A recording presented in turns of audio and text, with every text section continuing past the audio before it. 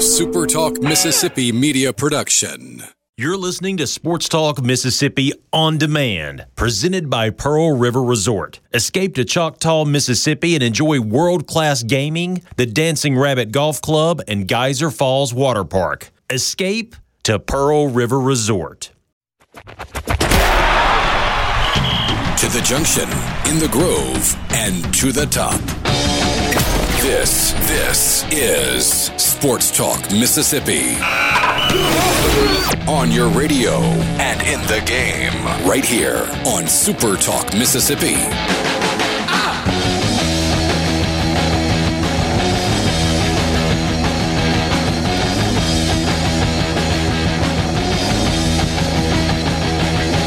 Here we go, Monday afternoon, Sports Talk Mississippi, streaming at supertalk.fm. Richard Cross, Michael Borky, Brian Scott Rippey, Brian Haydad is taking the day off. He heard that there was going to be a massive snowstorm making its way into Mississippi, and so this was a day in which he had to make all the necessary preparations.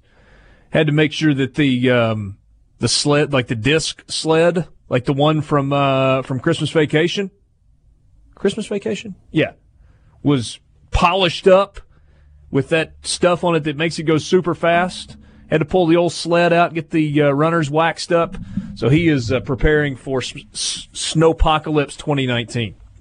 I have no idea what Brian Haydad's actually doing today. I do know that he's off, and we will rejoin Brian Haydad tomorrow. Richard Cross, Michael Borky, Brian Scott Rippey, and you.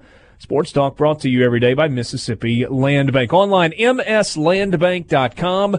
Mississippi Land Bank, where they know the lay of the land. If you are toying with the idea of buying a piece of property, or maybe it's far more serious than toying, you are getting ready to buy a piece of property, well, check in with the folks at Mississippi Land Bank because, well, they finance land. It's what they do. It's what they've been doing for a long, long time, over 100 years. They understand the land financing business, and you can find a branch location near you if you are in North Mississippi on their website, mslandbank.com. Mississippi Land Bank, where they know the lay of the land. Fellas, what's up? Borky, how was your weekend? Winter is coming. That's how my weekend was. I was battening down the hatchets and getting my bread and milk sandwiches ready to go. And were you, like, chopping wood? yeah, so I could burn it in the fire once the power goes out. You said you were battening down the hatchets. That's almost like Rippey talking about the facade. Already. Hatches. Not hatchets. Whatever. A hatchet's a small axe. It doesn't matter. We're all going to die anyway because 1 to 3 inches of snow is coming for the northern half of the state, and we all are going to die. Hug your loved ones and make sure you... Seriously, though, make sure your dogs come inside. My neighbors last year left their dogs outside the entire time it snowed. It really made me mad, so don't be that person. Well, but hold on a second now.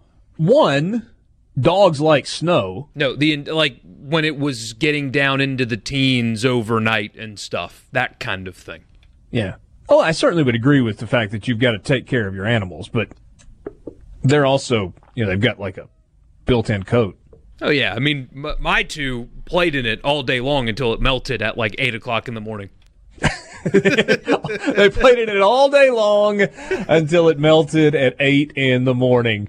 Good to be with you this afternoon. Let's see here. Sports Talk Mississippi Twitter feed at Sports Talk MISS. So let's see. West Point Athletics says, just sitting here treating all of these closures like it's signing day. Commit to the closure. So I saw on Twitter just a second ago, I think it's Sid Salter, I think, tweeted it. He's the public relations officer or the communications director at Mississippi State, and said that the Mississippi State Starkville and Meridian campuses would be closed tomorrow due to inclement weather warnings and the prediction of bad travel conditions. What is this thing? I mean, it's 60 degrees in North Mississippi right now. I know the temperature is going to fall, but the hourly forecast that I keep looking at shows that it's not going to get below freezing until after the rain is actually through the area. Is the prediction different for central Mississippi So here's what I'm looking at right now. It's going to start raining when it's 50 degrees at about 9 o'clock tonight, but it's going to rain all through until about 5 a.m., and 2 a.m. to about 5 a.m. is where it's going to drop below freezing, and that's where we're going to get the snow. Okay, so after rain falls for 5 hours, we're going to get 3 hours of light snow, and that's going to turn everything into a mess. Basically, yeah. It's assuming that it's going to stick to anything, right? I mean, you hope so. Yeah, it's always good to have one snow day a year. One good, real snow once a year. Oh, I agree with that. And look, we're running out of days because, we're a week and a half, 2 weeks away from the best weather of the year for the start of college baseball. There is no more opportunity for snow after mid-February. It's just against the law. I'm trying to get Rippy to crack a smile. His opening day is always 70 and sunny. Yeah, usually it is. I don't remember there being an exception. All 23 years I've been on this earth, opening day, 70, sunny. Now, Major League Baseball's a different deal. April 1st, you might get snow and mess up Major League Baseball's opening day. All right, just having a little fun with you as we get started. Borky says the biggest sports story of the day is that Anthony Davis has turned down the Supermax deal offered by New Orleans and saying he wants to move on. I guess it's debatable as to whether or not that's the biggest story of the day, but that's what Michael says. What would the other biggest story of the day in sports be? Well, if our headquarters were Bristol, Connecticut, I would agree with you. I just don't know if that's the biggest story for the folks of the great state of Mississippi today. Well, then what is it here? That's a good question. There's quite a bit of activity over the weekend. All of a sudden, Mississippi State's men's basketball team's got some life after a big win against Auburn on Saturday night. The Mississippi State women's basketball team knocked off Ole Miss yesterday afternoon. Ole Miss got thumped by Iowa State on Saturday. We're going to get to that coming up. Iowa State, by the way, is really good. You were there. Do you concur? Yes, but they came into the game as one of the better offensive teams in the country. Probably performed at the numbers were almost you can't shoot 70% with nobody guarding you. Yeah, they were 20 of 26 in the second half. They missed 6 shots, and one of them came when the game was already out of reach, and the guy just kind of threw it up towards the end of the game. But yeah, really good offensive team, but most of their looks were met by little to no resistance from Ole Miss. Today we begin our countdown to the start of the college baseball season. We'll start our previews 3 weeks from... Wait, is it 2 weeks from this coming Friday? It is. It is. 2 weeks from Friday, we've got college baseball. More staff transition at Mississippi State. Again, Alabama is the thief. NFL, all of a sudden concerned about the officials that were working the NFC Championship game. Because apparently 4 of them were based in Los Angeles, or called Los Angeles home. Now, the Rams have only been in Los Angeles for like 45 minutes, right? Yeah, see, I think this is opportunists. Because even Adam Schefter is the one that broke the news that there are multiple people around the league that at best don't like the optics around that. In the article, it says the Saints don't believe that bias went into account in that game. I think they're opportunists to get some rule changes in the upcoming competition committee meetings that will go on this summer. I think they're posturing to get things done and to get changes made, because if the team that was, for lack of a better term, screwed the most doesn't think that there was bias, then other league officials can't really think there was bias. Yeah. I've been thinking about this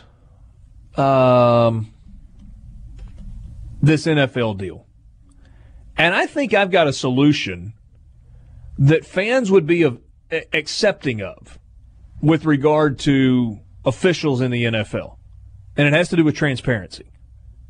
I don't think we've got time to quite flesh this out right this second, but we will. I think there's a pretty simple way to kind of regain some public trust with regard to NFL officials. And frankly, I don't think you got to stop with NFL officials. I think it could be with officials at every level. I think it could be with Major League Baseball umpires. I think it could be with NBA referees. I think it could be with college officials. And you might say that the level of transparency that I'm talking about would actually maybe make it more difficult to recruit officials. But I'm okay with that. I think that's something you got to work around. We'll get into that coming up in just a little while. So a lot to get to this afternoon. The C Spire text line is open to you, 601-879-4395. Again, 601-879-4395. C Spire text line. C Spire, customer inspired. We got more coming up in the Renaissance Bank studio. Renaissance Bank, understanding you. Hey, Borky, I want to skip to this NFL story for a second.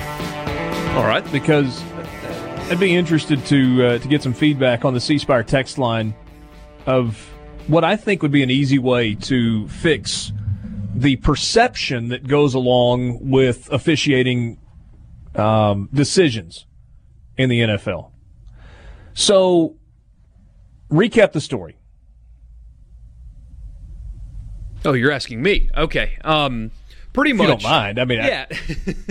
Adam Schefter broke it over the weekend on ESPN that there are multiple people around the league, including people with an officiating background around the league that don't like the optics around having 4 officials that live in the Los Angeles area officiating the NFC Championship game, which featured a team from Los Angeles. In the article, it did say that the Saints don't believe that bias is what led to the poor call. However, other people around the league that he talked to, anonymously, of course, and that included people with officiating backgrounds and people that work in team front offices, don't like the fact that that was allowed to happen on top of the call being as horrendous as it was.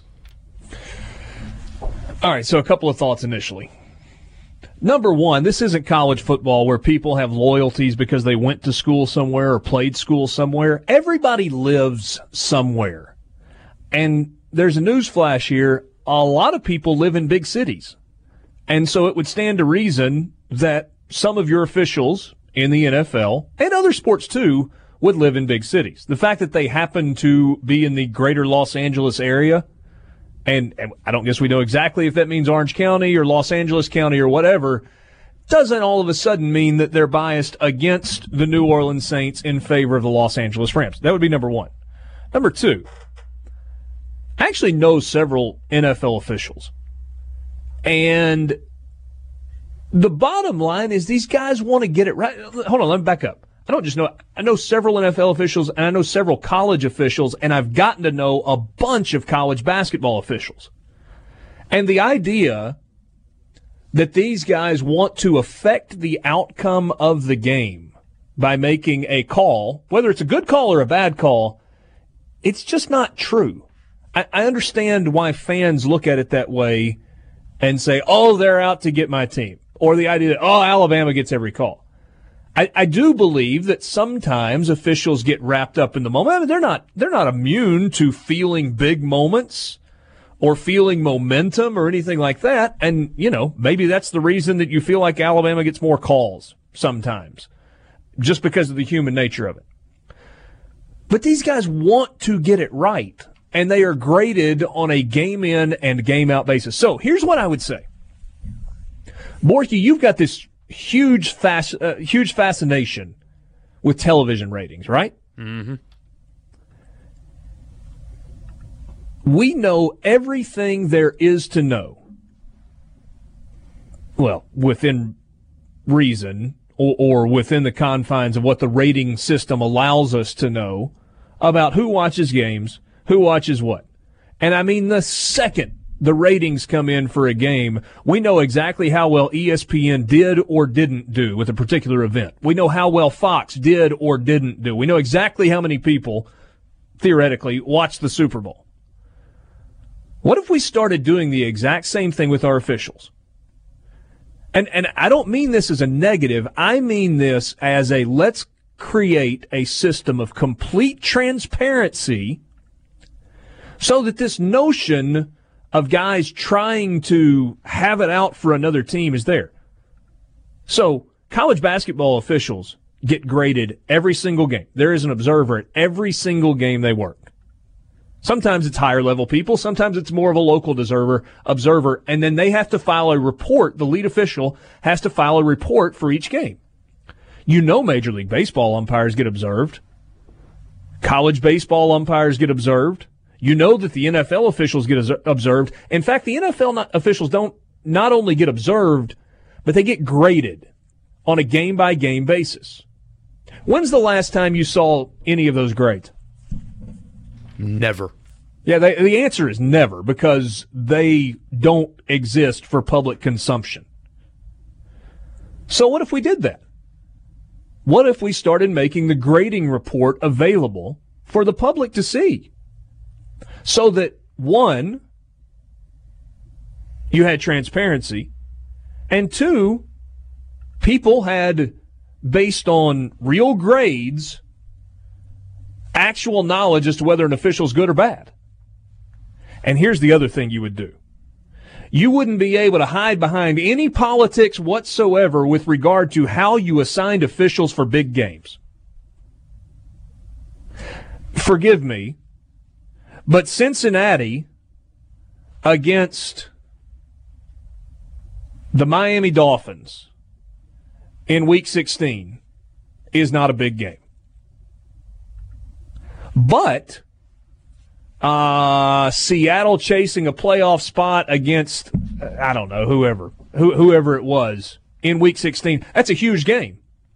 Well, if you're an official that has not done as well this year, you're not working the big game. You're working the game that doesn't matter as much. And when it gets to the playoffs, you're only getting the Super Bowl if you were the highest graded official at your position for the entire year. I don't care if you were in your first year in the league or you've been in the league for 40 years. The Super Bowl, take the politics completely out of it, should only be worked by the highest graded officials. You've got 2 conference championship games. Well, we need to spread our officials. No, you don't. You don't need to spread your officials out so that everybody feels like they deserve to. If you want to work a playoff game, if you want to work the Super Bowl, you better be the highest graded guy at your position. You want to work the conference championship games? Better be one of the 2 highest graded guys at your position.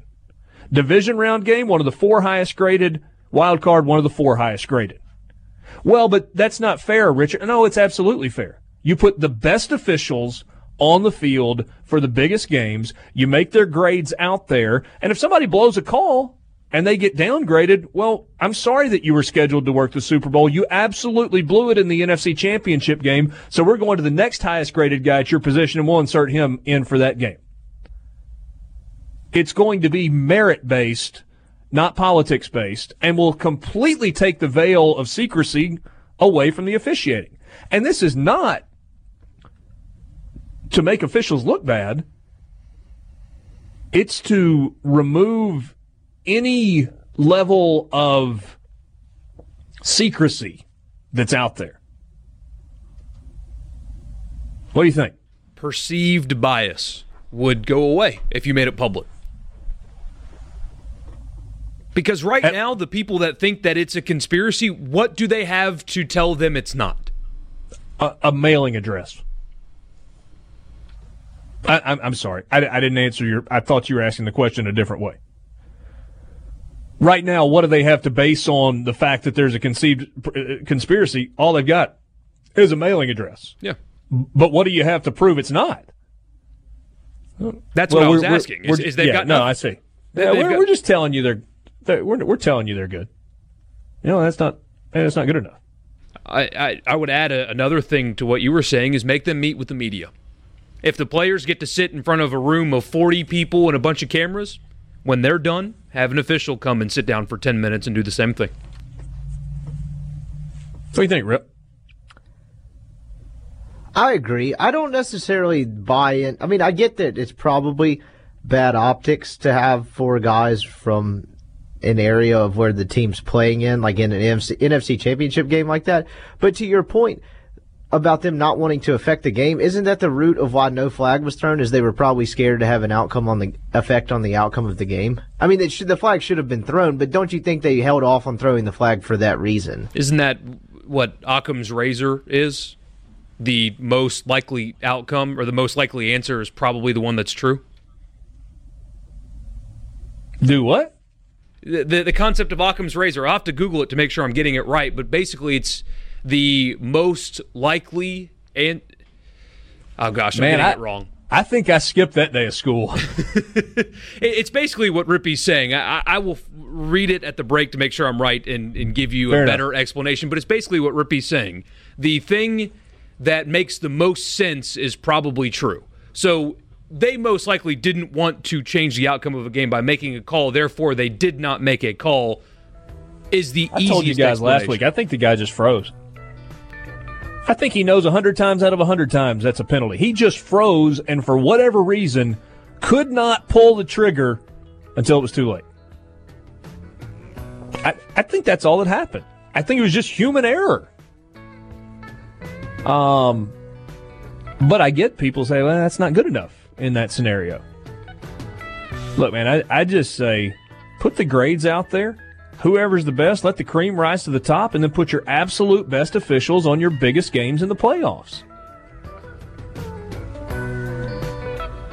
And the final thing I'll say, I think overwhelmingly, like I started, football officials, basketball officials, baseball umpires, etc., they're good people who want to get it right. They don't want to be talked about.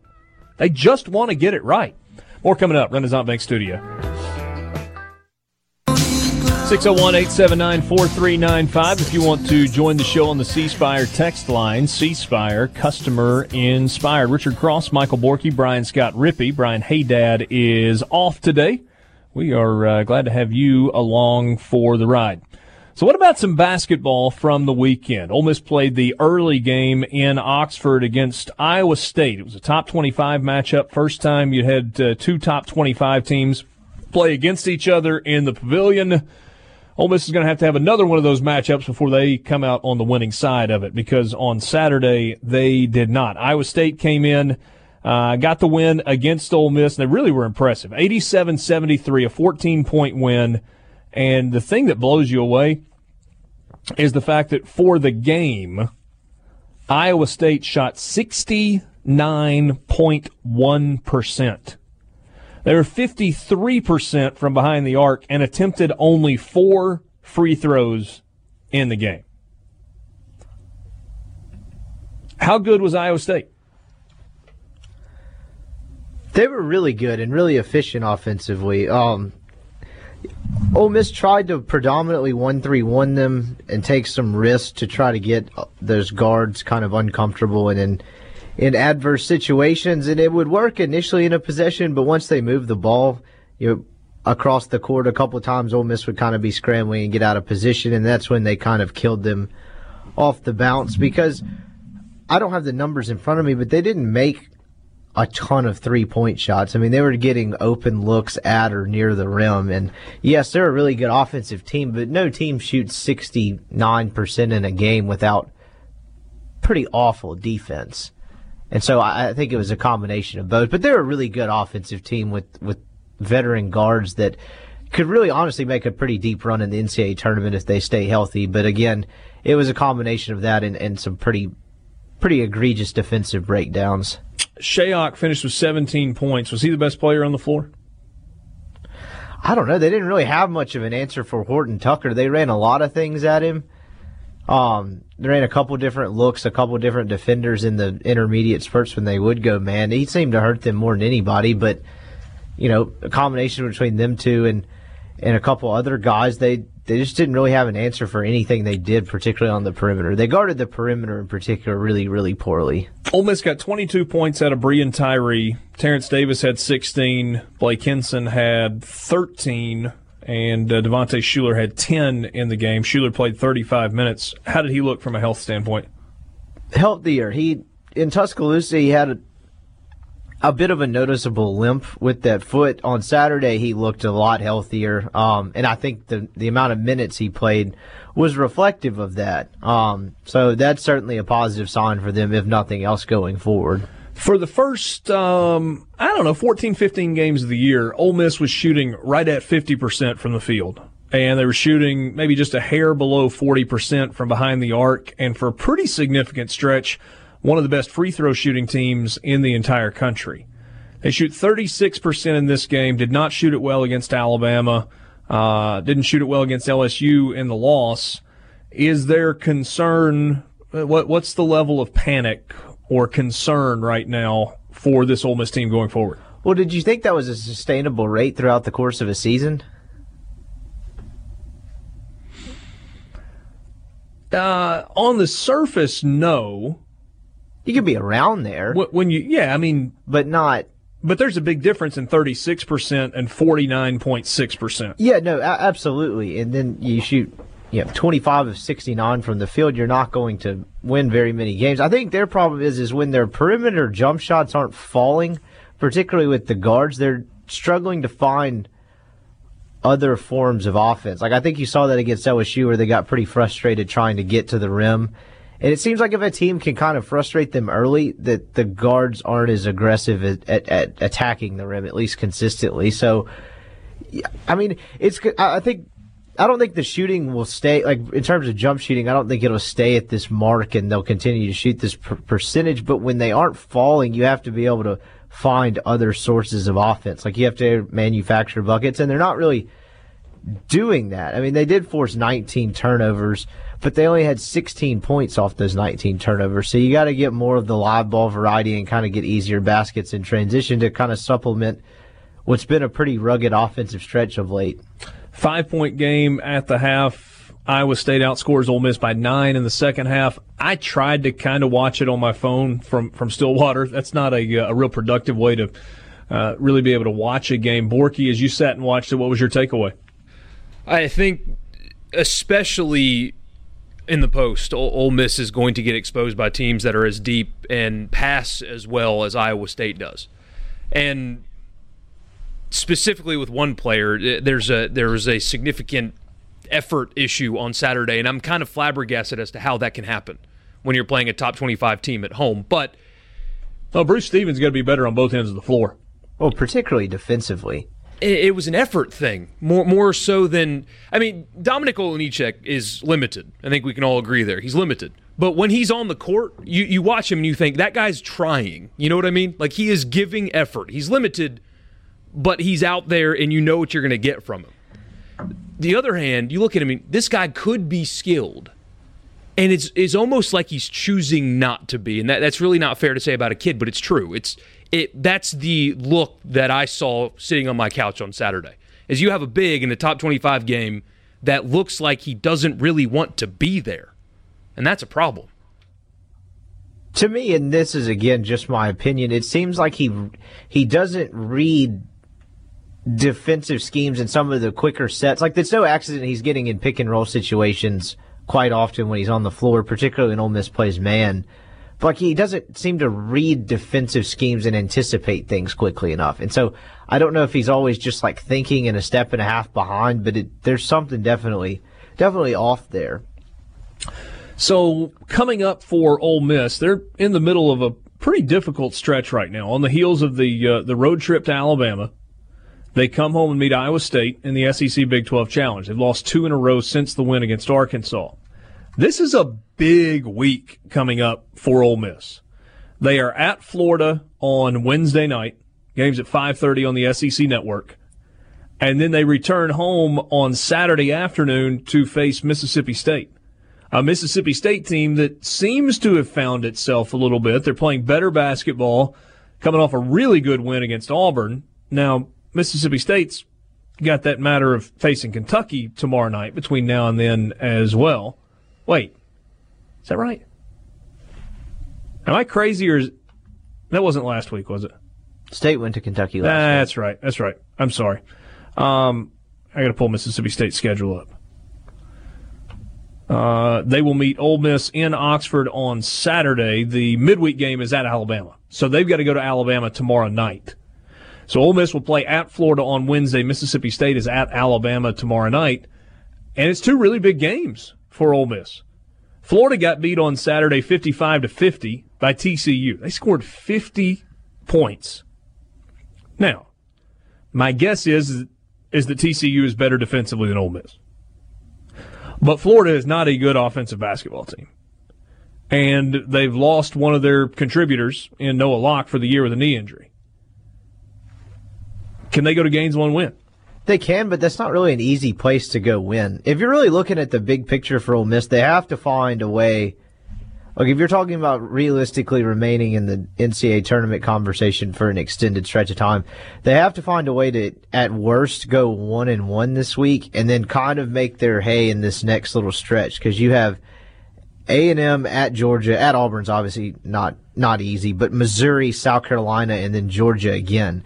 Because after that, it gets pretty brutal. You're talking about the last 4 games of the year being Tennessee, at Arkansas, Kentucky, at Missouri to close the year. Ole Miss's SEC record is 4-2. So if they were to go 1-1 this week, that's 5-3. You really want? They need to win 5 of the next 6 after that. I'm trying to count 1, 2, 3, 4. I mean, yeah, I guess at worst 4-2 during that next 6-game stretch after that. But if you split with Florida and Mississippi State, the stretch of games you have coming up, Texas A&M at Georgia, at Auburn, probably hard to win at Auburn. Missouri, at South Carolina, and Georgia. Now you could say, well, maybe South Carolina. Yeah, maybe. But realistically, 5 and 6 would get you to 10 wins in the league with 4 games remaining. Tennessee, Arkansas on the road, Kentucky, Missouri on the road. So if you want a recipe to the NCAA tournament, do you believe it's 10 or 11 that you got to win? I don't think it's going to be. I don't know at this point, because I don't know what the bubble looks like in a month and how some of their other wins flesh out. I would think 10 would be enough, but 10 might make you need to win a game in Nashville to feel completely safe about it. The roadmap to 11 for Ole Miss is simple. It's 1-1 this week, 4-2 over the next 6, and then 2-2 to finish the year. Not an easy road. No, it's not. But yeah, I agree. I think that. But that gets you to 11. You get to 11 in the SEC this year. Surely that's enough for the NCAA tournament. We'll take a look at Mississippi State's game against Auburn coming up. Plus, check in with you on the C Spire text line after this in the Renaissance Bank studio. You ever had a busy stretch of work, and then when it was all over, you were like, man, I just got a lot of stuff done in a short amount of time, and that was kind of exhilarating. The whole exhilarating part, you probably have to enjoy what you do for that to be the case. I guess my example, and this is certainly a small one in comparison to some. Earlier this year, I did a basketball game on Friday night at Auburn. It was back in November when they played Washington, and then went from Auburn to College Station and got there shortly after the pregame show started. Was on the sideline for that game, for the Ole Miss Texas A&M football game. And then flew home and then did a Mississippi State basketball game on Sunday afternoon in Starkville. And when that was over, I was like, I need a nap. But it's really fun also. So, Jim Gray. You know that name? You guys recognize that name, don't you? Jim Gray from Showtime and NBC Sports. He's the one that hosted the decision that LeBron did that time. Oh, yeah. You know, little kind of wiry-looking little dude. Been in the media for a long, long time. So Richard Deitch at The Athletic, who covers the media, told this story kind of leading up to the Super Bowl. January 29th and 30th, 2-day stretch for Jim Gray.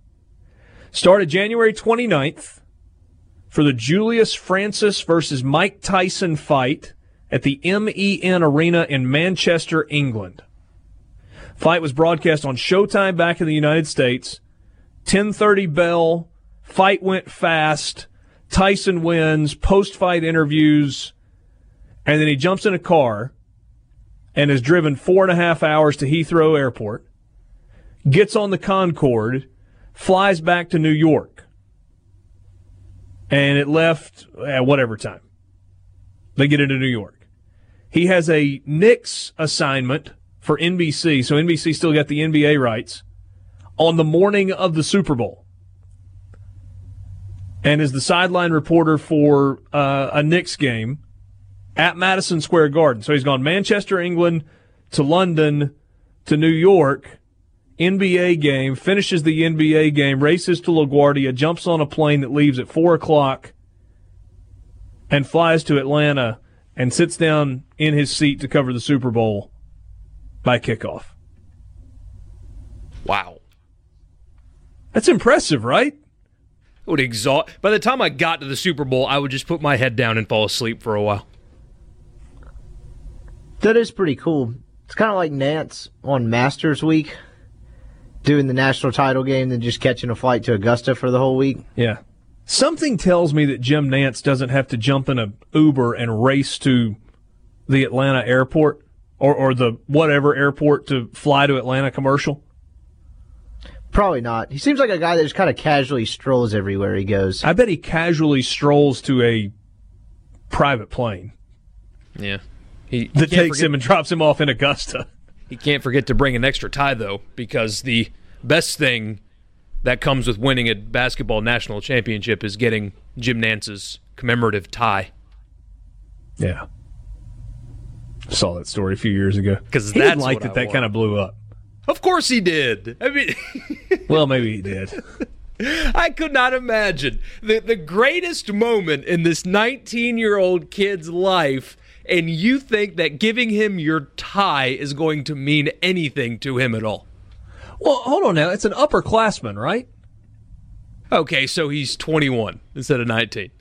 I'd be less likely to appreciate a grown man giving me his tie at 21 than I was at 19. Yeah, what are you, my uncle? Yeah. Like on Christmas, forgot to get you a present. So here's his tie I had in the car. So, yeah, I guess so. There are a lot of people that made fun of that story. A lot. He's still really, really good at what he does. But I guess my thought is, I mean, if you get some kind of a trophy or a plaque or whatever for participating in the Final Four in the championship game and you win the thing, and Jim Nance, who's been doing Final Fours for like 20 years and will do them for another 20 years, gives you his tie. I mean, don't you just kind of like hang that over a trophy and somebody goes, what's that? Oh, that's Jim Nance's tie. Oh, okay. I mean, it's okay in your trophy case, right? You're not buying it, are you? No, not even a little. Not at all. Not at all. Ties are expensive, too. Hey, give one away? Especially a Jim Nance tie. Lord knows where he's buying his things. Apparently, Vineyard Vines, there's a new Jim Nance line of clothes. Saw this the other day. What does one tie go for in the Jim Nance collection? I don't know. The Jim Nance collection. I've got no idea. No idea. Over, under, what about 150? In Stark? Do what? Over, under 150. Under. I'll go over. No, under if it's a Vineyard Vines tie. Sports Talk Mississippi in the Renaissance Bank studio. Renaissance Bank, understanding you. We'll take a look at Mississippi State's win against Auburn on Saturday night when we come back.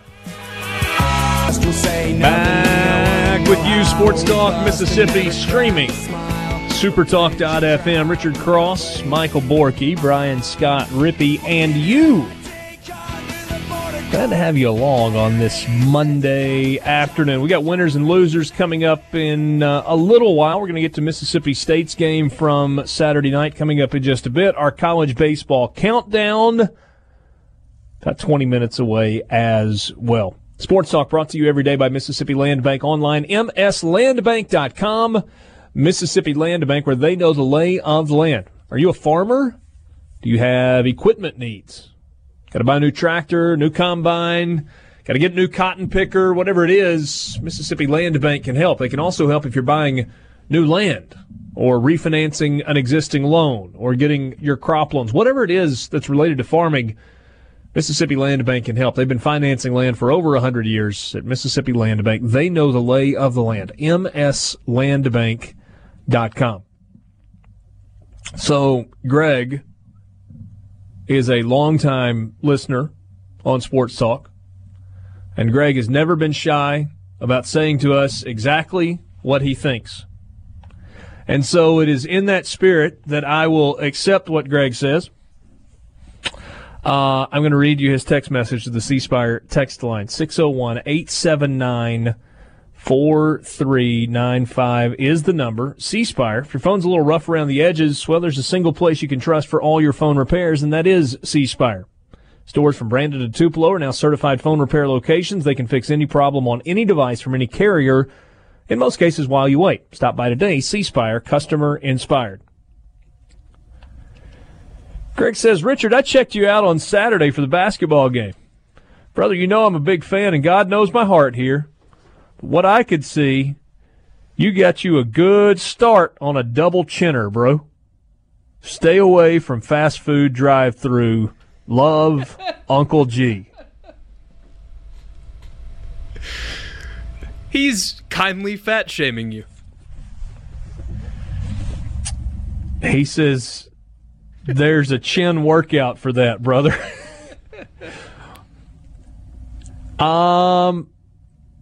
He's probably right. I've probably got, if I don't sit up straight and kind of extend my neck, you probably get the, how do you get rid of that, though? I mean, is it like you just generally work out and lose a little bit of weight, and the extra skin, whatever, that would lead to a double chin just kind of falls away? Yeah, I don't know if there's a workout otherwise. You don't think I just need to do like neck circles all day and build that area up? But I don't know if you couldn't a beard mask a double chin? Yeah, but I mean, I'm not like just looking for a free ticket to eat more Big Macs. Why not? That's a you problem. Yeah. I mean, you seen the White House? I don't. Yeah, I'd rather not have like a fat face. I mean, it won't look that way with the beard, is what I'm saying. Hal suggests surgery. So some sort of cosmetic surgery, Hal, to remove the extra skin on my neck so that I can avoid having a double chin? Is that what we're suggesting? I mean, I don't need like gastric bypass surgery to lose weight. That's not, with no disrespect to those who choose to go that route. It's highly effective for some people. I'm not overweight. I just got a little extra whatever in my neck and chin, apparently. Or maybe your collar was just a little too tight and you were sitting at a funny angle. Yeah, that could be it. All right. So, I got a text from a buddy that says he likes the beard idea. Seems pretty bulletproof. Yeah. Will in Batesville says the dad bod is now apparently in. You should be good to go. The dad bod's always been in. Martha suggests that, yeah, but not until you're a dad, Borky. Martha suggests that it sounds like a question for Rebecca. Lee in Stark will suggest eat more. It will work out your chin muscles. There's an it's turkey season, and Richard is the turkey. And Darren in Jackson says to keep it in the sports family, use Bruce Jenner's plastic surgeon. Hey, people advertise stuff all over the radio. Maybe there's a plastic surgeon that wants like me to mention them on the radio that they want to do the work on removing my double chin. Is that how this works, or no? Yeah, I think so. We could do a Roger on the Sports Talk Mississippi Twitter feed points out that he's riding around with the air condition on while there's a winter storm warning that is about to go into effect. Mississippi weather. Mississippi State over Auburn on Saturday night, and they were impressive in doing so. See, this is the Mississippi State team that scares you if you are anybody not named Mississippi State. 16 points from Lamar Peters and 10 assists. Nick Weatherspoon, 12 points, 3 steals, 3 assists. Q Weatherspoon, 27 points, including 11 of 11 from the free throw line on 6 of 9 shooting, with 4 rebounds, 3 assists, and a steal. Reggie Perry off the bench, 10 points, 11 rebounds. Tyson Carter, 9 points off the bench. As a team, Mississippi State shoots 51%. From behind the arc, they shoot 43%. 13 of 30. And Mississippi State had 20 assists on 28 made baskets. Yeah, it was very different, wasn't it? I mean, you always look better when you're making shots, right? Your shot selection 100%. Could still be terrible, and if you're making shots, you look good. But it was different on Saturday night because it was a close game all throughout. And in the second half, they were down. I think it got up to 6 at one point, if I'm remembering correctly. But they were down late in that ball game. And the difference between beating Auburn and the loss to Ole Miss, for example, and other couple losses earlier in the season, they attacked the basket and didn't just take the ball up the court and take an ill-advised three-point shot with 18 seconds left on the shot clock. They attacked the basket, passed the ball, and that was your difference. Yeah, they shot the three-pointer well, but they won that game and were scoring down the stretch because the Weatherspoons, in particular, were attacking the rim. And they were taking better selected shots from the perimeter. Much different than before. Okay, better selected, I'll give you that. But Mississippi State still had over 50% of its shot attempts from behind the arc. Yeah. 30 3-point attempts out of their 55 field goal attempts.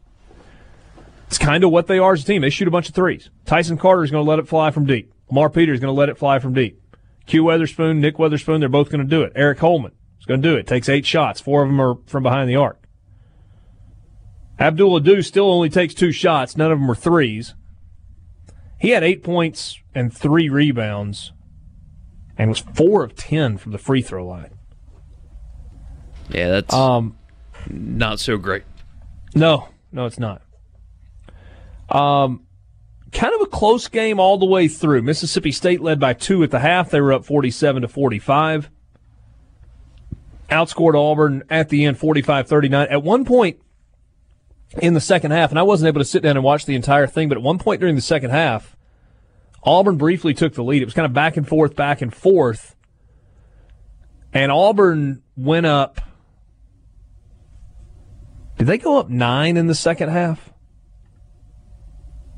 I want to say they pushed it out to 8 or 9 points, and then the blink of an eye, it was tied again, and then Mississippi State kind of pushed the lead out, and then back and forth the rest of the game, and Mississippi State gets the win. Bulldogs get to 15-4 overall. 7 is the biggest second-half lead I can find.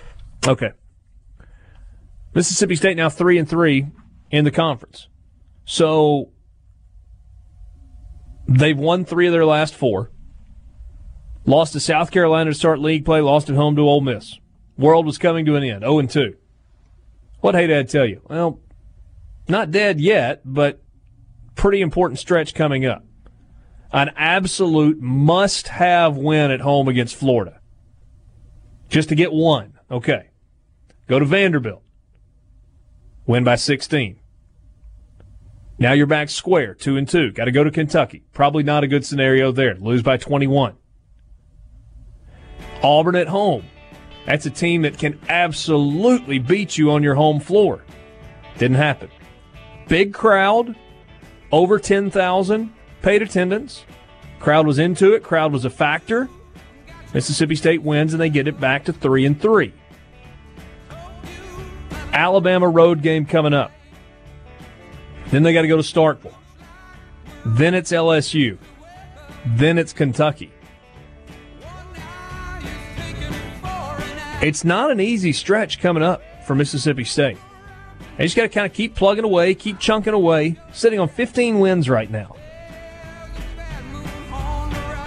3-3 in the league with 12 league games to play. Sports Talk Mississippi with you in the Renaissance Bank studio. Renaissance Bank, understanding you.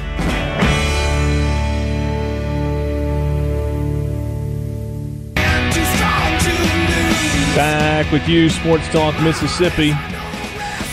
Streaming at supertalk.fm. Richard Cross, Michael Borky, Brian Scott Rippey. Glad to have you along. Borky, have we got fancy music for our baseball preview? No, we don't, but I can play some good music for our baseball preview. Yeah? Well, let's get it. 1 second. Okay. We're going to... I'm going to let Borky kind of explain the way he has gone about putting this list together. So we've got 15 shows until opening day. So I decided basically just to take the 14 teams in the SEC along with Southern Miss, and we're going to do a preview every day of that team. Kind of like we do with 100 teams in 100 days with help from the good folks over at D1 Baseball. So they picked the order, predicted order of finish in the SEC, and we're going along with that. So team number 1 is the Alabama Crimson Tide. They went 27-29 last year. They were 8-22 in the SEC. They did not make the SEC baseball tournament, which is not how you want to finish out the year. They finished up losing 2 of 3 at home to Ole Miss. It's year number 2 for Brad Bohannon. And you remember he was an assistant coach at Auburn. Auburn was playing in the Tallahassee Regional. And while that was going on, it was announced or leaked that he was going to be the next head coach at Alabama. Has a reputation as a really good recruiter. We'll see what kind of a baseball coach he is.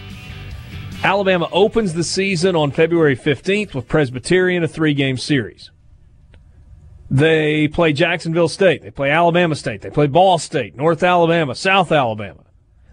First weekend of March, South Alabama. All right, this is a schedule for Alabama that is designed to help that team stack up a bunch of wins early. It's not going to do a whole lot for their RPI. We are still using RPI for baseball, right? We're not switching over to net for baseball? I don't think so. So, first month of the season games against Presbyterian, Jacksonville State, Alabama State, Ball State, North Alabama, South Alabama, UAB, and Northern Kentucky is not going to have you way up there in the RPI. But this team's going to need to rack up some wins. They will open SEC play on the road in Oxford. Week 2, they host Arkansas. Then they go to Florida. Then they host South Carolina. Got to go to Starkville. Vanderbilt and LSU in back-to-back weeks at Auburn, Texas A&M, and on the road against Georgia. Forgive me for the quick, rash reaction. They're not making the SEC tournament again this year. That's tough sledding out of the gate. How are they bad at baseball? Help me out with that. I mean, it's a state that plays it pretty well, at least on a youth level, and Tuscaloosa is a cool town. You would think it could attract decent baseball players. I know they have scholarship limitations, but how are they so bad?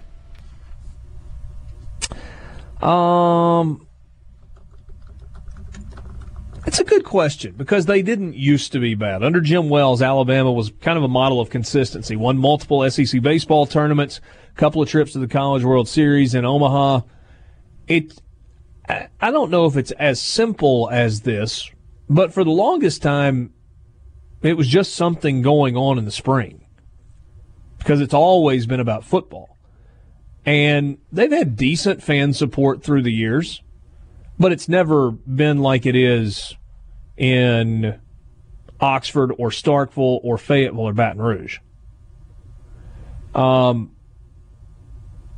don't know if Brad Bohannon is the answer or not, but there's no reason, Borky, that they shouldn't be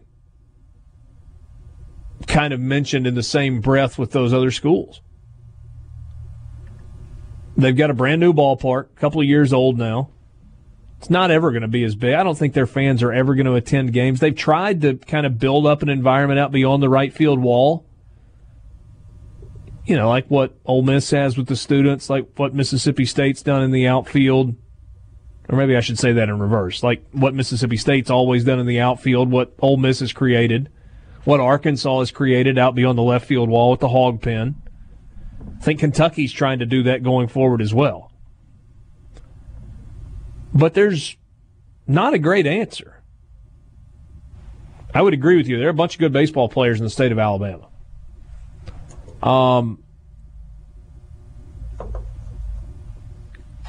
There might be an easy answer in there's not a state lottery to supplement what they're doing. Well, a couple of teams in Mississippi would say, I hear you. Sam Finnerty and Jake Walters return for Alabama. Finnerty will be a senior coming back. They've got some arms back, some veteran arms from a season ago. That was not a very good baseball team last year. And it's part of the reason that Mitch Gaspard was let go. They're going to be a new team this year, though. They're recruiting and trying to get a bunch of guys in that can play, and whether it's this year or next year, to try and start to turn things around in that program. What do you think about Alabama baseball, Rippy? They haven't been relevant in a long time. No, they haven't. They've kind of almost got there for a few years under Gaspard, but it didn't seem like they ever got back to the level they were at under Wells. Wouldn't you say that's accurate? Because, Greg Goff lasted a year, then Bohannon comes in. Under Bohannon last year, their first year, they were more competitive. They were awful under Goff I guess that was 2 years ago. Right. So, yeah, I don't know. I forgot Goff being in between Gaspard and lasted Bohannon. A year. And it went about as bad as you could possibly imagine, on the field, off the field. Brad Bohannon, in an article on D1 Baseball, says that about half of our team is new. We had an older team last year and lost about 1,200 at-bats off of that team. But it's 1,200 at-bats for a team that ranked 13th in the SEC in offense. They were kind of a disaster at the plate, so we'll see. Alabama, the first team that we look at in the countdown to the start of the college baseball season, 2 weeks from Friday, you've got real baseball games. It gets more exciting than this, I promise. It's just the first 2 or 3 are... Who's up next? I think Missouri. Okay. Got it on the whiteboard in the office. I think it's Missouri, and then... You remember any of the pictures from when Mississippi State went to Missouri last year? It was in March, and it looked like it was about 4 degrees. And the number of degrees matched the number of people at the game. There were more State fans there. No question. And there were like 30 of them. Not a knock. I wouldn't begin to tell you to go sit out in that mess to watch that. Missouri's got some baseball history. They just haven't been very good in recent years. Kendall Rogers tweeted a couple of days, I guess this was on Friday. The NCAA has decided to allow college baseball to get together its own early recruiting rules and dates in the same way that football and basketball have done. They'll give baseball time to nail down specific dates, and this is a positive news for college baseball. What would be the reasoning for that, the rationale there? Like an early signing period? I guess so. They're gonna be able to put together the recruiting calendar. So Kendall says the new college baseball recruiting calendar that was put forth by the coaches was not voted on at the NCAA convention. They will vote on that in April, and sources are saying that the NCAA is going to let college baseball establish its own recruiting calendar. I'm sure it'll have to do with signing periods and early signing periods and when you're able to get all of that done. You don't look like you're up to date on all the rules regarding baseball recruiting. A lot of the administrative stuff in baseball, not exactly, but my first reaction to that would just bring more organization to it all. Like with, in terms of getting kids on campus and the optimal time to do so. Is that gentleman's agreement in baseball recruiting real? I've heard people mention it before, but once a kid commits to a school that you stop recruiting him, is that actually real? I think it seems more real than other sports because you rarely see flips in baseball. Yeah, it just, if you're in the winning business, forget being a gentleman. I'd rather have a job and flip some recruits than not have a job and say, well, I didn't recruit the kid that was committed to Auburn. All right, I'm trying to communicate these delays and whatnot as they come in. If you have one that is in your area, let me know. Oxford School District says due to the threat of inclement weather during the overnight hours, the Oxford School District will operate on a 2-hour delayed start tomorrow. If there's a need to cancel school, a decision will be made and communicated by 8 a.m. So that's in Oxford. Other places, shoot us a tweet at Sports Talk Sports Talk Mississippi. Streaming supertalk.fm. Richard Cross, Michael Borky, Brian Scott Rippey on this Monday afternoon. Brian Haydad will rejoin us tomorrow, taking a day off. I think he said he had some Mr. Mom duties for a few days this week. So I think he was trying to get all of his ducks in a row. And probably go buy bread and milk with what you need. The snowpocalypse and whatnot. I'm actually scared to go to the grocery store tonight. And not like I'm afraid of people, but just waiting in line and being in the crowd of people that feel like they have to buy out the store because we're going to get a couple of inches of snow is just going to bother me. And we have to go. Like, we don't have a choice. We are completely out of food, have to go tonight. And it's the worst timing. Okay, I'm actually curious about this. What is new married couple Michael and Katie's grocery store routine? We'll go once a week. And do you go together, or does one or the other of you go to the store? She likes to go without me because she is the type that wants to walk up and down every aisle and be inspired and see something like, oh, I want to cook that. The difference is she's very skinny and can eat whatever she wants. I cannot. So I have to be very strict when I go to the grocery store because if I eat poorly for 3 days, I have to, add a belt loop.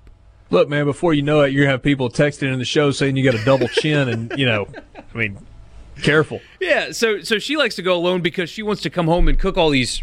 She's really good at it, but I can't eat the way she does. And so I like going together because it forces us to stay on a schedule and allows me to eat not near as much as she would like. Do you take a list?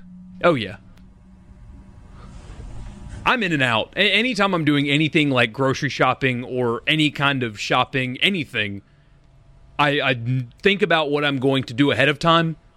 I execute, and I immediately get out. I don't waste any time. I'm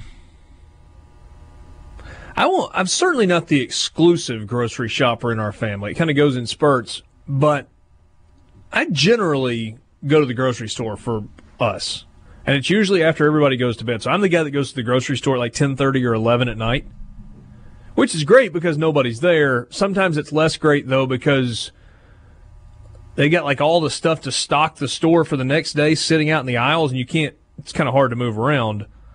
And they haven't actually stocked the aisles and stuff yet, so they're oftentimes what you're looking for isn't there.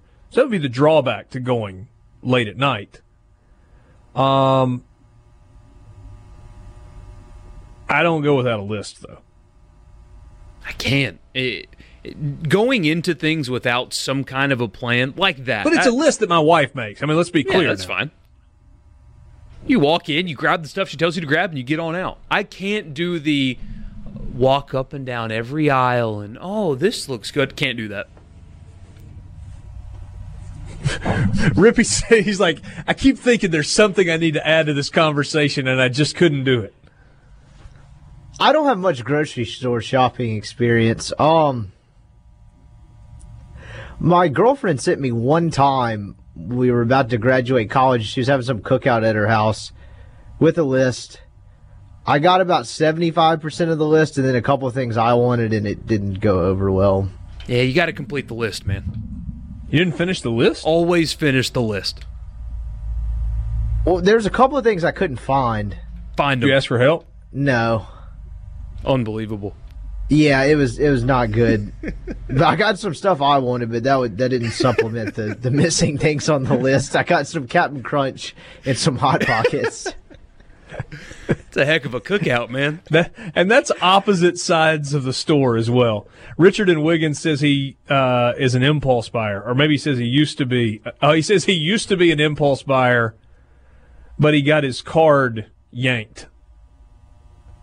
I guess so. I get that. Grocery store's expensive, too. And then when diapers get added to the list, I mean, boom, jumps it way up as well. I don't know. Tim also asked, why is it always milk and eggs? Why not Spam and tuna and crackers? Wait, milk and bread's the one I've always heard, but I was going to ask. Did I say eggs? I meant milk. Oh, he did type eggs. Milk and bread is what I've always heard. Why?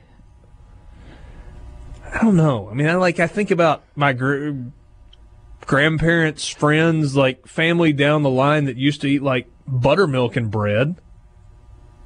Like that was an afternoon snack. They'd put bread, like white bread, in a bowl and pour buttermilk on it. Oh.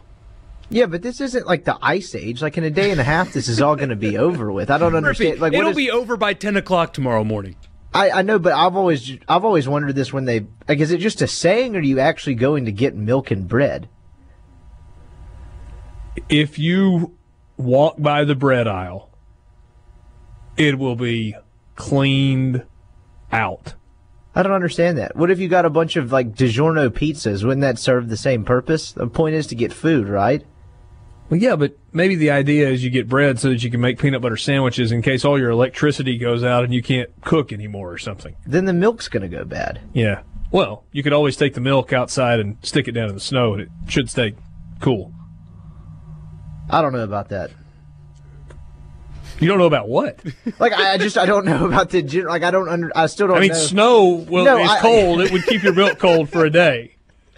I know that. The whole idea of the milk and bread thing. I don't.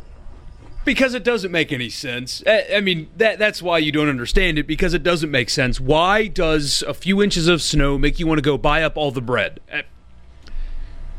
Does this happen up north, or is it just strictly a southern thing? Yeah, I don't think I think they get enough snow that. I do love the people, though, and you'll see it like on national news and on social media or whatever. People up north that'll make fun of Southerners. Oh, my God, 3 inches of snow shut down the city of Atlanta. Yeah, call me when it's July and it's 90 and you're crying. Greg says bread is sugar, Richard. Stay away. He's staying on you about that one. Jeez. Yeah, that's tough. But you're not even not even slightly overweight. No. Maybe just a big chin guy. I don't think it's the first chin that's the issue. It's the skin from underneath on my neck that makes it look like I have a second chin. That was what he was pointing out. Not if you count it all as one. It's just a big chin.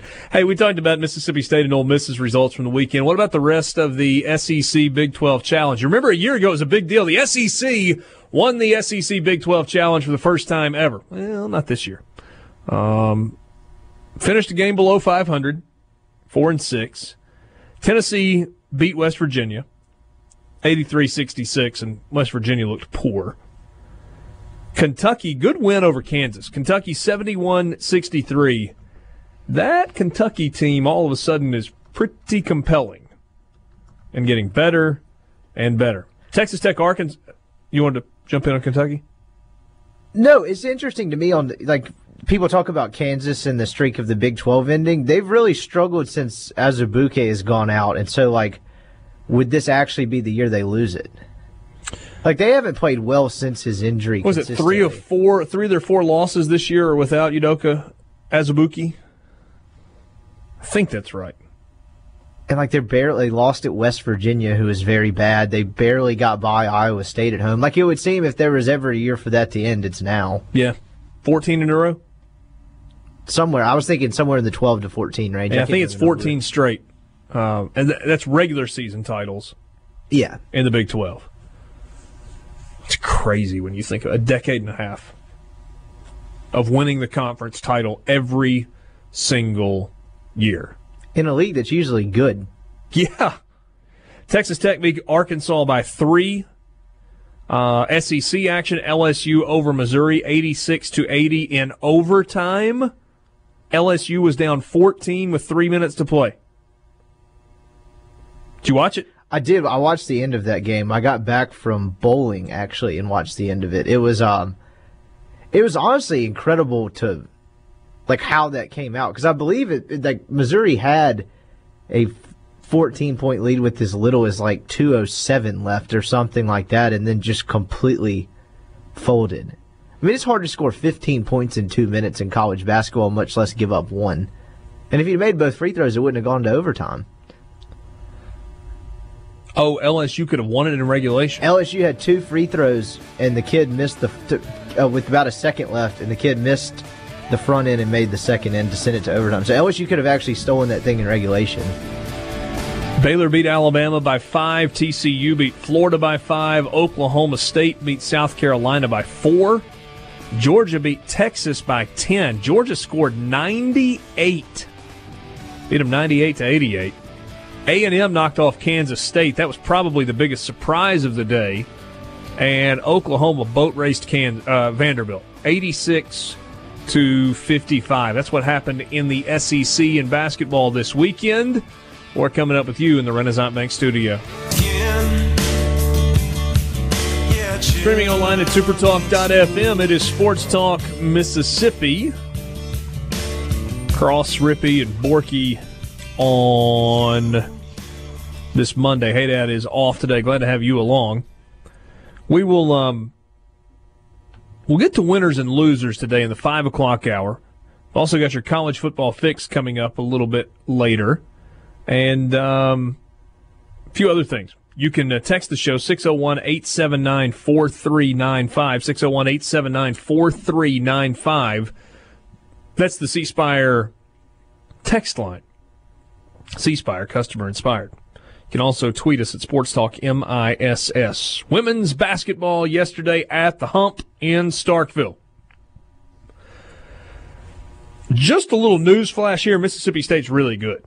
Let's start there. Not that that's news to anyone. They win 80-49, a 31-point win over Ole Miss. Mississippi State now 19-1 on the year, 7-0 inside the SEC. Ole Miss fell to 8-13 for the season, 2-5 in the league. Mississippi State led by Tierra McCowan, 33 points and 13 rebounds. Stat line's pretty good.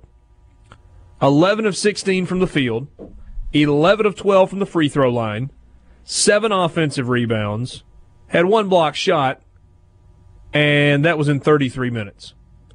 So she played a bunch and got an impressive win yesterday, or helped her team get an impressive win. 16 points for Onreal Howard, 12 for Jordan Danbury, 10 for Espinoza Hunter in the game as well. Those were the 4 players from Mississippi State that played and scored in double digits. Jasmine Holmes did not score, played 29 minutes yesterday, had 6 assists in the game, and Danbury had 7 assists. It's a pretty good sharing of the basketball. And it's just a different level. Believe it or not, the Ole Miss women's basketball team is getting better. I think a lot of people maybe didn't know what to expect with Yolette McPhee-McEwen coming in. She has had that team playing hard. They have been organized. They've looked.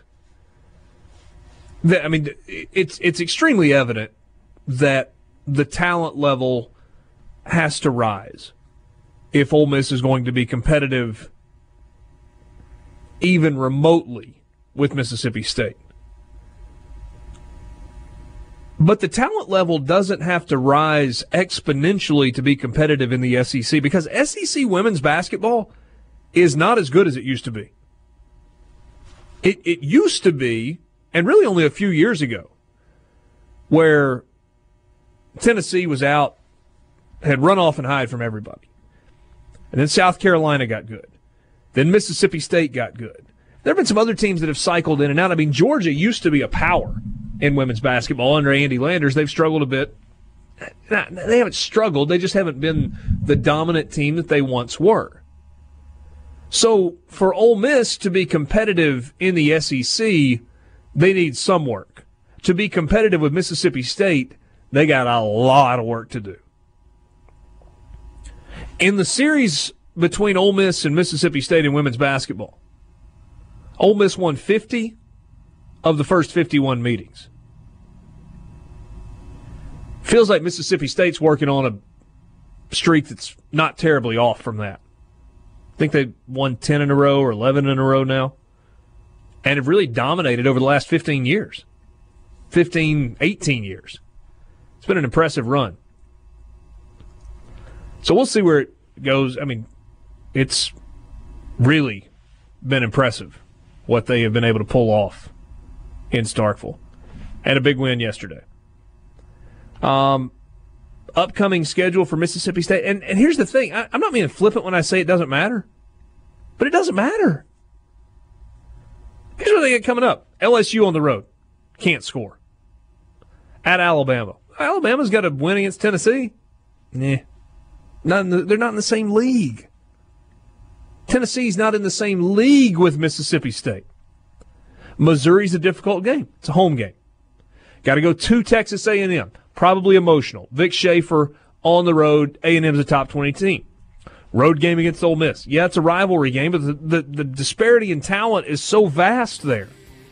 Vanderbilt. It's at home. LSU at home.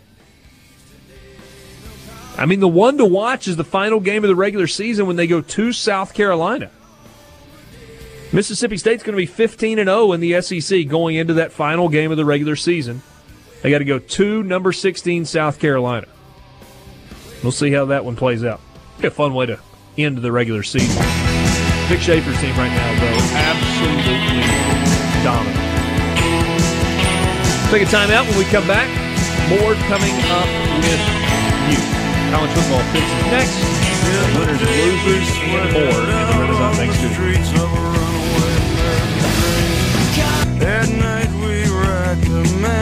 Here we go, just after 5 o'clock with you. Sports Talk Mississippi, streaming online, supertalk.fm. Richard Cross, Michael Borky, Brian Scott Rippey, and you. Glad to have you along this afternoon. Haydad is off today. He will be back on board tomorrow. Sports Talk brought to you every day by Mississippi Land Bank. Online, mslandbank.com. Mississippi Land Bank, where they know the lay of the land. Thinking about building a dream home on that perfect piece of property? Well, Mississippi Land Bank is where you go for that. If you're in North Mississippi and you've got land financing needs, check them out online, mslandbank.com. Fantastic people, branch locations all over North Mississippi, and the land financing options that you need. mslandbank.com, Mississippi Land Bank, where they know the lay of the land. All right, Borky, you ready for a little college football fix?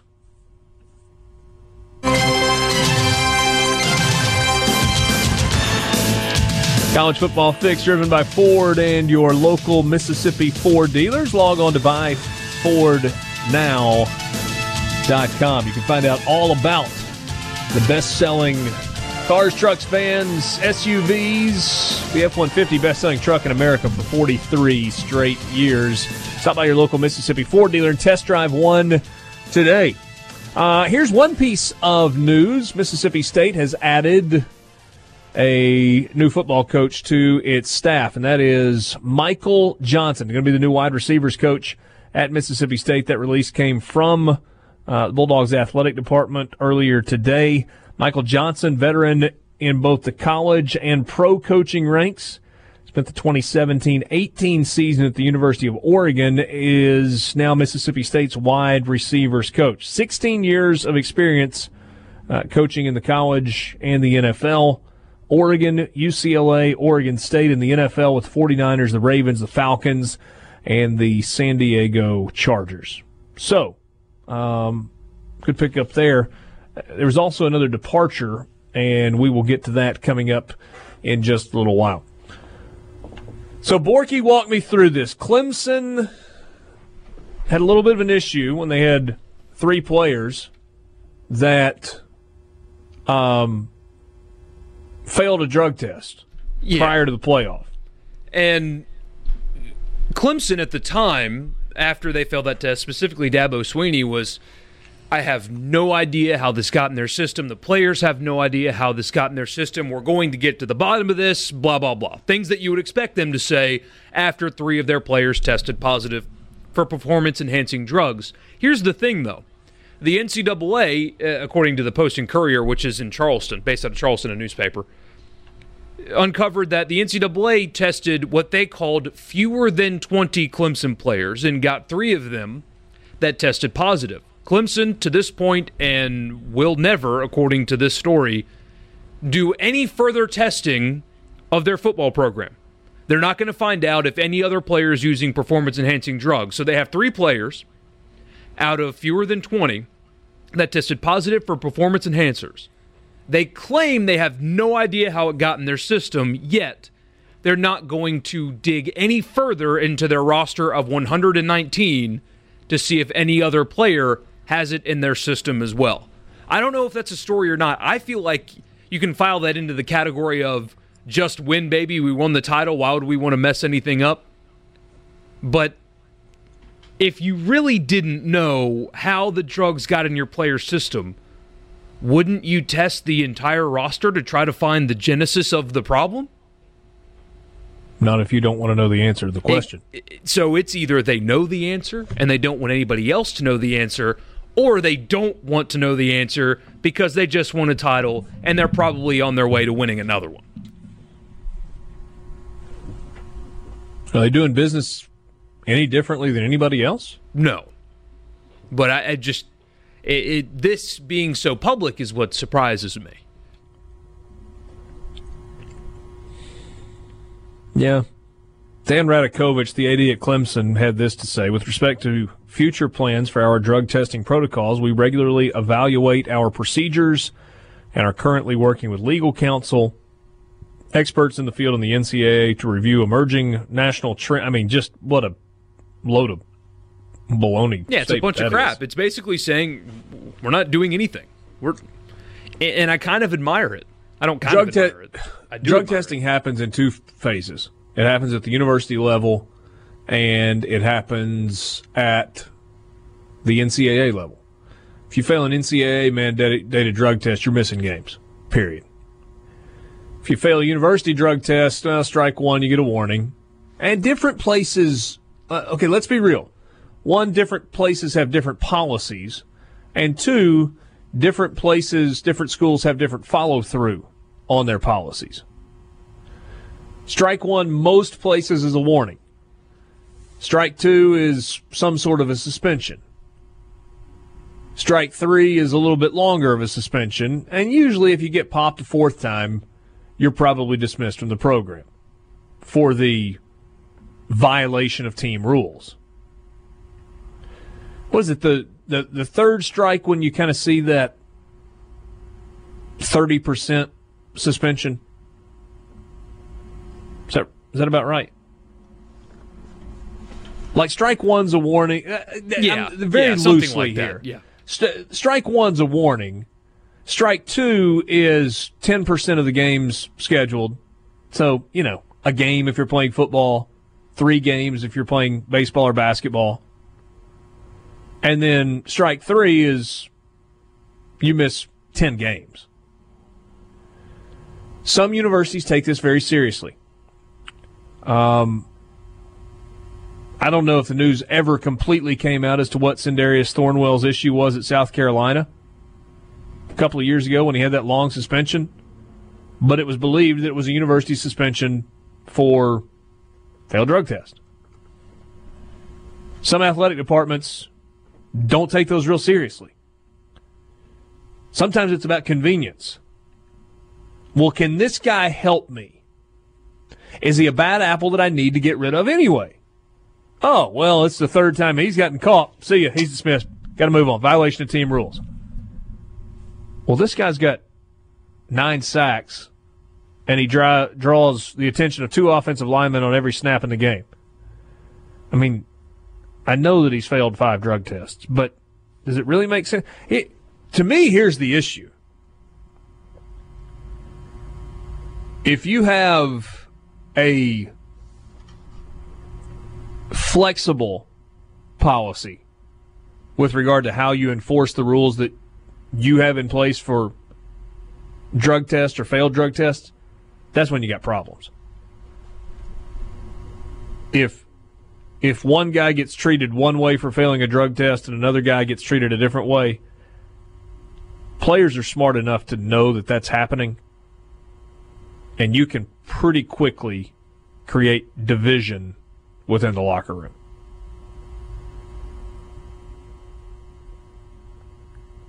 But it does happen. Sure, it happens. It does. I'm just surprised, and maybe I'm not surprised. I'm just surprised that the NCAA will test fewer than 20 guys and get 3 positives and not think, you know what, maybe we should expand this a little bit. Maybe it was just by circumstance, but 3 out of 20 on a roster of 120 is not a very good ratio. I mean, it might mean there's a problem. Like an actual problem, not a $100 handshake problem, like guys taking drugs to get better at the sport when they're 19 years old. Well, what was that? They took Osteron, which was a performance-enhancing substance. Which apparently is not a very strong one, because there was a physician quoted in this story that said the rewards don't really outweigh the risk of taking this drug.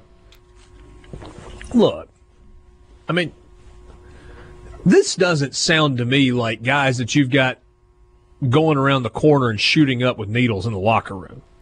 No. This is that they're taking some sort of supplement or substance that wasn't assigned by the trainer or the training staff or the nutrition staff, that they went down to the store down at the end of the street and they thought it would help them get bigger or stronger or whatever, and didn't really check out what was in it, didn't get it approved by anybody. They've been taking this stuff and get tested for it, and bam. Maybe that's me being very, very naive. I don't know. Bradley in Marietta says, why can't the NCAA go in and test them all? Well, they've got rules that they have to follow with how they administer drug tests. They do? Tim and Enterprise, if it was Ole Miss or State, the NCAA would expand the testing. Yeah, they'd probably figure out a way. Follow their own rules. Good point, Borky. 3 out of 20 is not a good ratio. Sports Talk Mississippi with you. That is your college football fix, driven by Ford and your local Mississippi Ford dealers.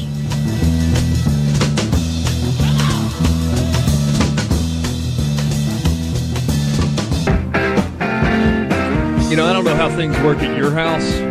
Here's how they work at my house. Saturday morning, Sunday morning, when kids could actually sleep in a little bit, no shot. I mean, it's 6:15, rolling out of the bed. School morning, Monday morning, and Ava Montgomery, my oldest daughter, is the best about getting up of any of them. And I had to go wake her up and basically drag her out of bed this morning. She's like, I hate Monday mornings. I don't want to get up. Obi, my little boy, man, he's kind of a grump in the mornings. So here's how it's going to work. Tomorrow is a school day, but it's a school day with a 2-hour delayed start. So you know what's happening tomorrow, right? 5 a.m. wake up for the little ones. Yep. It's a 6 a.m. max. Better enjoy it while they can, because it's going to, I say heat up, but it's still only going to be like in the 40s, but that snow's going to melt quickly tomorrow. Man, I'm not even convinced it's going to snow here. Well, if it's going to snow here, it's going to snow there. Not necessarily. It looked like there was kind of a band of inclement weather that was going to sweep across kind of the middle of the state and miss the northern part. It's already canceling school, though, so. Yeah, you've got school closures. You can check out newsms.fm for a list. I'll give you a quick rundown of what we've got here. Attala County Schools, 2-hour delay. Closures. Brookhaven, Forest County, George County, Greene County, Hattiesburg, Hines, East Jasper Consolidated School District, Jefferson County, Jefferson Davis County, Jones County, Lawrence County, Laurel, Perry County, Petal, Simpson County, South Pike, Vicksburg, Wilkinson County. Belhaven has closed its Jackson campus tomorrow. Hines has closed its campus tomorrow, and Mississippi State has closed its Starkville and Meridian campuses tomorrow. And, oh, by the way, Alabama in Tuscaloosa has canceled classes for tomorrow. Rippey is waiting anxiously to hear an announcement from Ole Miss. I'm not getting my hopes up. You got homework that has to be done pending class tomorrow? I mean, I'm not sure how much that would factor into it anyway, but it'd be nice not to have to go. Yeah. Oh, man. Tough life you got up there, huh?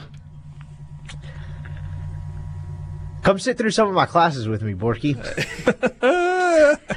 Hey, we can trade. I'll go back to school, and you can move down here, and we'll trade jobs even. Mississippi State, now former defensive line coach Brian Baker, has left the Bulldog football program and is expected to accept a role on Alabama's staff. That's according to Bama Online. Native of Baltimore, been with the Bulldogs since 2016. Coming off his third season in Starkville, first on Joe Moorhead's staff. Worked with defensive linemen like Jeffrey Simmons and Montez Sweat, both of them all SEC selections this past year. Prior to that, he spent the 1996 all the way through the 2014 seasons coaching for 8 different teams in the NFL. This was a guy that Mississippi State really didn't want to lose. From a recruiting standpoint, and certainly from a coaching standpoint. Yeah, I mean, he just had arguably one of the best defensive fronts in college football. I think there's probably only 2 schools in the country that have an argument in favor of them, and that would be Clemson and Alabama. Yeah. And you could debate that. I mean, you probably could. A little subjective at that point. Yeah. It's a big deal, and there are. I mean, I still expect them to be pretty good defensively. They've recruited pretty well there, and they've developed talent, especially under Dan Mullen. But a lot of Mullen's guys are still there, and they have developed talent. There's a track record for it. But there are people that think that they're not going to take a step back defensively, and think that if you would like to, but you don't lose these kind of bodies to the NFL and not replace them with equal talent and have a number 1 defense in the country next year. And now you're losing a defensive line coach. Let's just be honest for a second. You want to know how good the staff was that Joe Moorhead had put together? The NFL wants him. He lost his offensive coordinator to the NFL. He lost Hudspeth to a head coaching job. And he's lost Brian Baker and Charles Huff to Alabama. Nick Saban went and got him. It's a pretty good indication of the kind of people that your head coach is hiring. Yeah. And I would think that if you're a Mississippi State fan, that's probably what makes you excited about what we were talking about just a second ago with the new wide receivers coach. I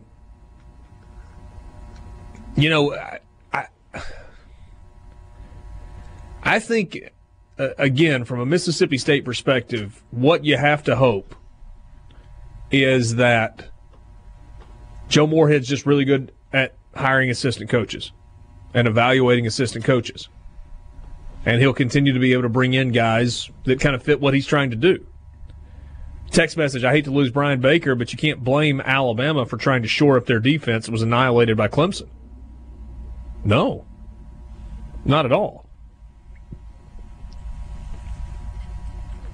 And, I think there are 2 things also in play with that. Number one, in the same way that it's hard for 18-year-old kids to tell Nick Saban no, when you're recruited by the greatest football coach ever,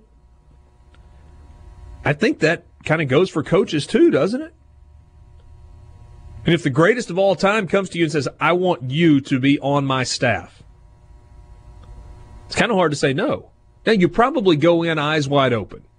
You know what you're getting into with Nick Saban. You're about to work harder than you've ever worked in your life. You're going to put in long hours. You're going to get butt chewings along the way.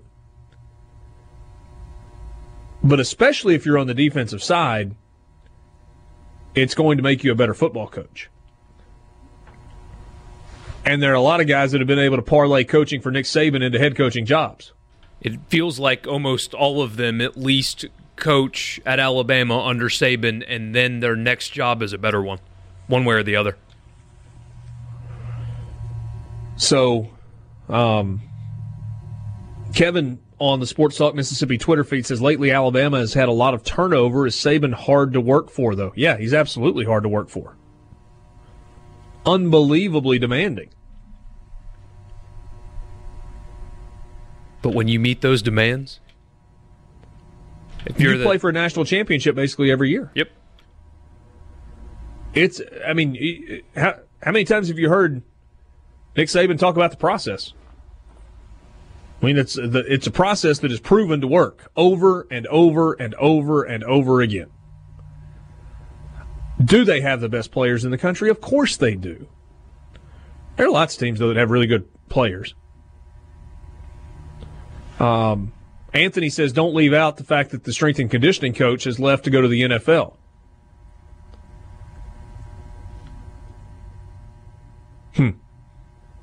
It was a bit of a staff purge, but they all upgraded. Anthony says, after hearing what GMs and scouts said this week about the 4 players at the Senior Bowl from Mississippi State, he believes this could be the biggest loss of all.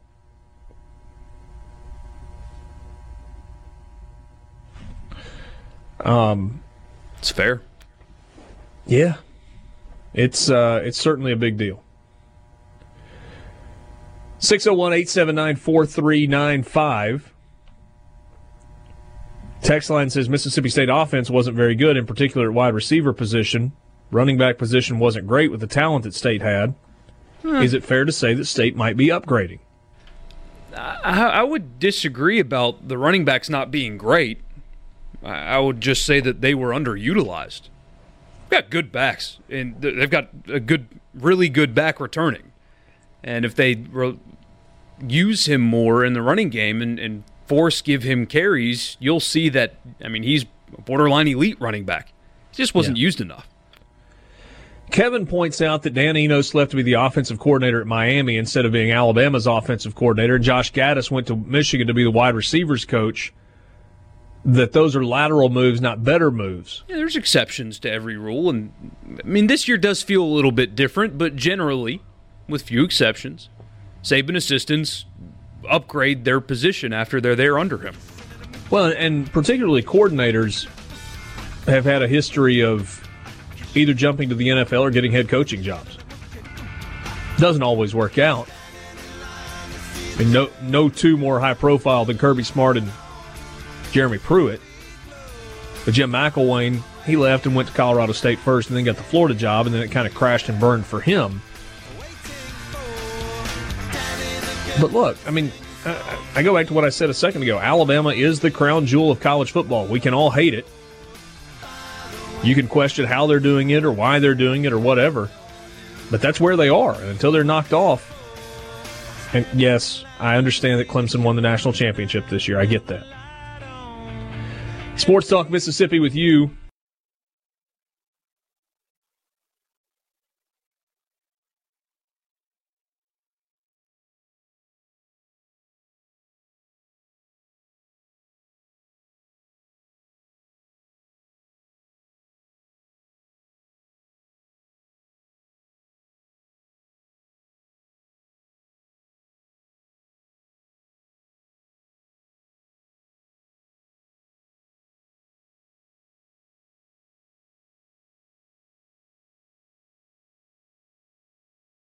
A SuperTalk Mississippi media production.